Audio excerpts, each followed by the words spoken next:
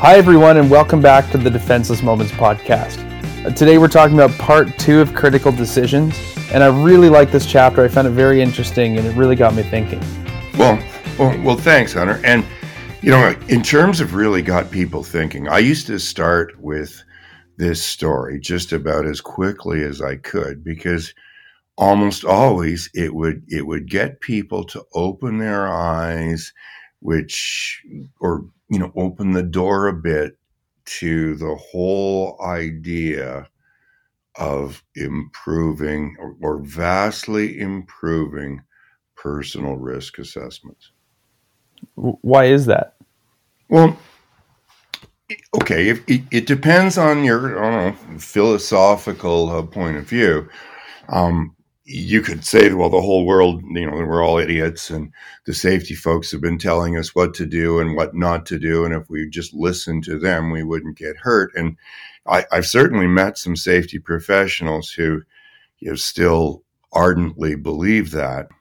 But let's just go back to the very beginning. Okay, nobody is ever trying to get seriously hurt or hurt somebody else, unless it's like a contact sport or military combat or something. So we know that nobody's ever trying to get hurt, and yet people have been getting hurt for years, forever. So the whole, well, you shouldn't have been doing this, you should be doing that, like everybody gets told all of that. So even if you accept that all of that is valid, which is a bit unusual to accept since we all make exceptions, like we talked about in the last chapter, and everybody does, maybe there are traps, like we're getting fooled. They're counterintuitive traps that we all don't realize. And then once you get the people to realize them, they can be much more proactive about it.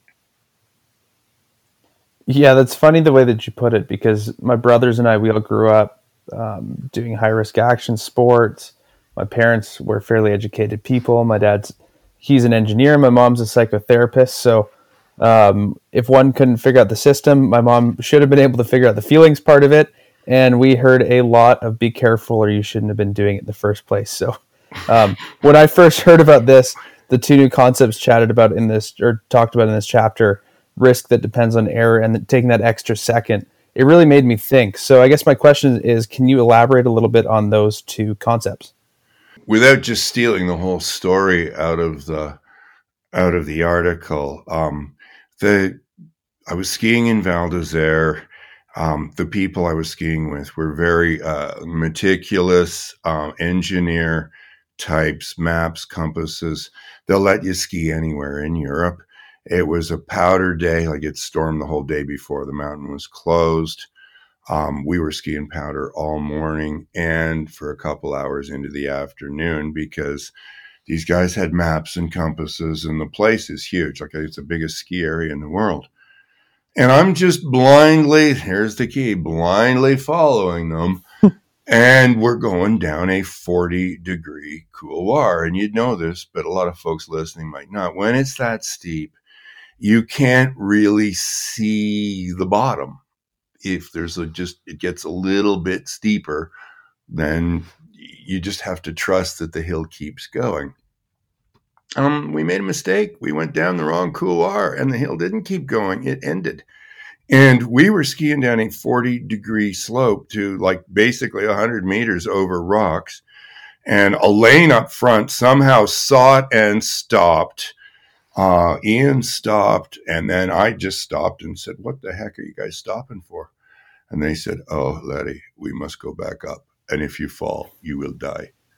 I mean, Ian had this way. No fall zone. He's Finnish, right? So his accent, but the whole thing was just like, so now all I've got to do is sidestep up the hill, which again, if you're an experienced skier, it's not a big deal to sidestep up a 40-degree hill, except if you're so scared that you can't barely move your legs. And so, this is definitely one of those times, when I talk about the most dangerous things you've ever done, and I say, look, I don't want to say when were you the most scared, but that might help you remember the time. This was definitely one of the two. The funny thing is that I had quit playing basketball because I'd torn my ACL. School was over. I didn't want to play ball anymore because if you go to get a rebound, you got to be looking at the ball on the backboard. And if you come down on somebody's foot, you can sprain your ankle, which is the most common, but you can also tweak your knee. And my knee was hanging by a thread. And so I couldn't afford to have my knee blown out. Plus, I was living in California at the time. So, I really couldn't afford the time off work and all the rest of it either. So I quit playing basketball because it was too dangerous, not because of skill. Mm-hmm. And I can remember sidestepping up that hill, and I'm not at safety yet, but I can sort of see the top. I can see safety. Yeah. And I remembered thinking, it's a good thing we quit playing basketball, Larry, because you're right. It was really too dangerous. And I'm going, man, we easily could have died there. I mean, like that, we were going maybe even any faster. The whole thing could have just slid right down off that cliff. Petrie was down there way at the bottom, and he was waving his arms and screaming at us. But, we didn't have link cell phones because everybody was different countries. It was like they were big back then, it wasn't like now, right? So it was a bit of a chore, and it was really expensive and all the rest of it. But still, I look back on all of it going, wow. And so the point is that people don't like risk they can't control. And I'll say this to the class. I said, I don't know how many of you know somebody who is afraid to fly, and almost everybody puts their hand up. And I said, I don't know too many people that are afraid to drive to the airport. And, most of us know the statistics, right? And I mean, in some cases, where you're going to and you're going to get in a taxi in Mumbai or in New Delhi or in the Philippines, and you're going to drive somewhere. I mean, you've never been anywhere quite like this before. I can assure you, if you've never been. So, Mr. Toad's Wild Ride.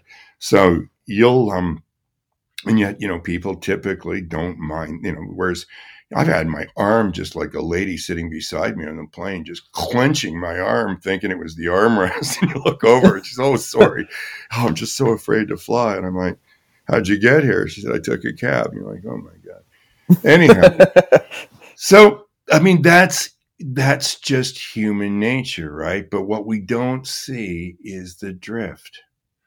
We when we're making this assessment, we're basing it on when we're paying attention. Do I have the skill to do this when I'm paying attention? It's never the other way around, right? I mean, you think about the mistakes, the really serious mistakes you've made driving. They weren't because of skill. They were because you made a big mistake, like you didn't look or you didn't think about something. Like, this corner could be slippery until it was too late. That's when it's really dangerous, right? Because typically, if you think it is going to be slippery or on the corner, you're not going very fast. Yeah, and you're not going to screw it up. Well, you're a lot less likely to, right? When you're paying, it's those defenseless moments all the time. You come back to, right? So this is the part that people get sucked into, right? They don't realize that over time, they're not always going to be paying attention. Yeah. And if you look at, there's a sequence of errors in this whole thing, but there's also some really simple double checks, and there's some really easy things that we could have, wait a minute, the one question, if we go down the wrong couloir, what will happen? Oh, you will die. Well, guess what? Why don't we relook at the map and have a second? I mean, duh. I mean, that occurred to me too as I was sidestepping up the hill. Would have taken a lot less time to look at that map. Well, no kidding, right? I mean, and how much time does double checking take? And why don't you double check? Because you're in a little of a rush and you're complacent, right? So, again, the traps typically do come back to those four states. Yeah. What about the next part, the extra second? Where does that come from? Well, this is, again, just, it came from a billboard that I wasn't even interested in, that caught my, took my eye away for that extra second. And when I came back, the light was red. I hit the brakes, screeched to a stop. It was it was a bit sensational, the whole thing. And I'm going, you're not even interested. Like, what were you even looking at that stupid thing for? And that's when I thought, you don't expect it. You don't expect the extra second, Larry. Everybody looks away. It's part of life, like the looking away. But every now and again, something keeps you there for that. And that's the trap. So what you've got to do is you've got to recognize that before you ever look away at something, that's all you get is the quick look, and it's got to come right back. Like, if you think about that before you look away, it's not going to be a problem every time you think about it. But it's got to have that little proactive thought component to it, which hopefully eventually becomes almost a habit, a musculokinetic habit with your neck muscles and your head turning back if you're driving. Yeah. You can even practice looking away and snapping your head back quickly, so that there's even a little more of that sort of muscle memory working for you if you want. But the trap, like, everybody looks away. Okay, like the idea that you're never supposed to take your eyes off of the road. Well, there's controls in the car that you need to look at sometimes, like the defroster or the windshield wiper or whatever. I mean, most of us kind of know where they are, but it's not that you can't look away. It's if that extra second happens, a lot can happen in that extra second. And so the extra second, let's be honest here, can be more than an extra second if you're looking at something like food, eating food, or a phone. Yeah. When you mentioned the phone, I think that makes a lot of sense, because a lot of people, everybody now knows that you shouldn't text and drive, or at least most people know that. And I think that even people who would say that they don't text and drive still tend to get those moments where a message comes in, the phone's right there, and they just want to see who it's from.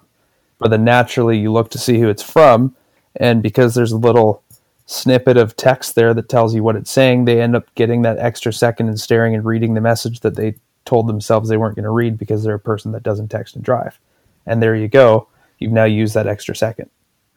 That's the trap, right? The trap is that you've got to know, you've got to be thinking, come back before you look away if you really want to. Otherwise, every now and again, something will distract you for that extra second.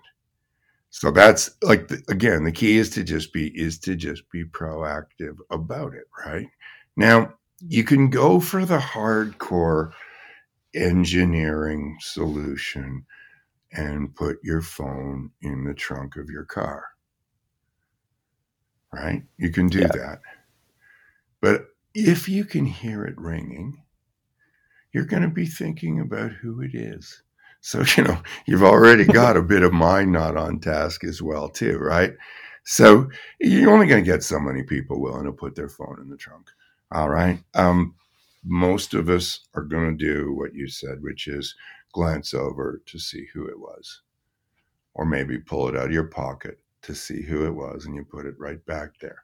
It's that if it is from the IRS, that might be the extra second right there.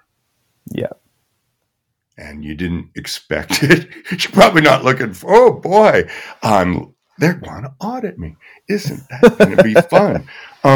No, but you know what I mean? I mean, it isn't that it's always going to happen. It's not going to always happen. It's going to happen once in a while. But when it happens, you're not going to be expecting it. And then you've got that, if you will, elongated defenseless moment, which at 60 miles an hour, 100 kilometers an hour, can be really, really serious, right? Yeah.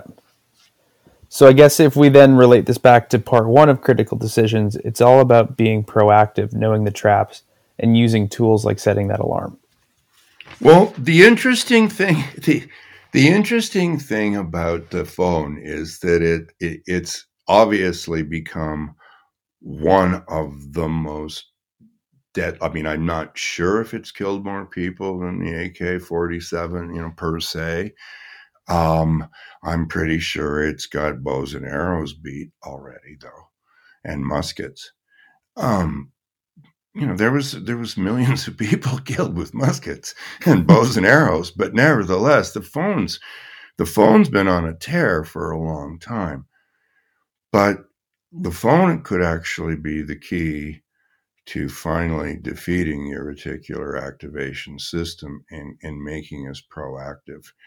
Because if you think about where you're going to make a mistake, if you think about like I said, what happens if you go down the wrong couloir? If you even so much, we didn't even have that thought, Hunter. One of us having that thought would have been enough to say, hey, let's stop and check. It doesn't take that long. We would have. We didn't, because we know what the consequences would be.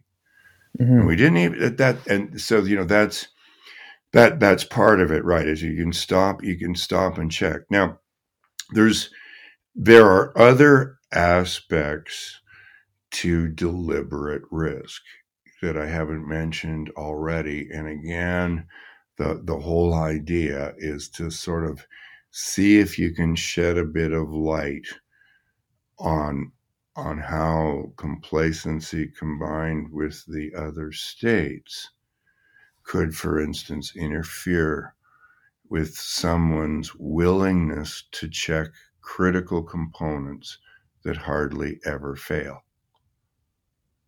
Like the brakes on your bike. You know they're important, for sure.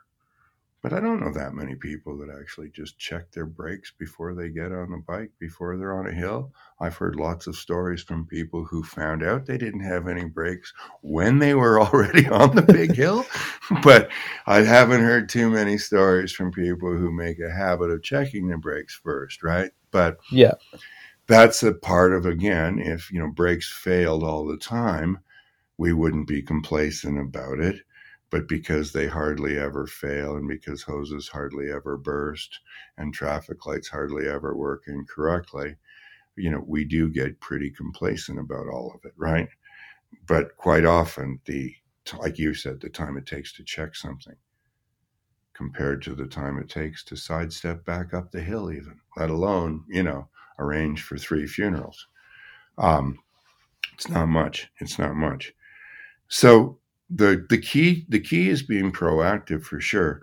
But as soon as you start doing that, you can be proactive about more than just safety. well, that was my next question, actually, is how important is being proactive when it comes to things like quality, production efficiency, and customer relations? Is it similar? Is it different? Well, it's the topic of the next chapter, so should probably not delve into it too far from here. And as I said before, there's still some other aspects of deliberate risk that are worth talking about. Especially the little voice. Listening to the little voice in your head might be the most unscientific thing I've ever written about. And it's one of the things that Dr. Wada, who has 2 PhDs, says, I think that's the most interesting concept in safety that anybody's ever written about, Larry. He said, fascinating. He said, and good for you for having the guts to go forward with it. So we should probably save some of that till the next podcast. Yeah, well, let's cap the conversation there. Larry, thank you so much again for joining. This was part 2 of Critical Decisions. We're going to be talking more next time about the other forms of deliberate risk, as well as quality, production efficiency, and customer relations. So thank you so much for tuning in. And Larry, thanks again for your time. You're welcome. Okay. See you all next time.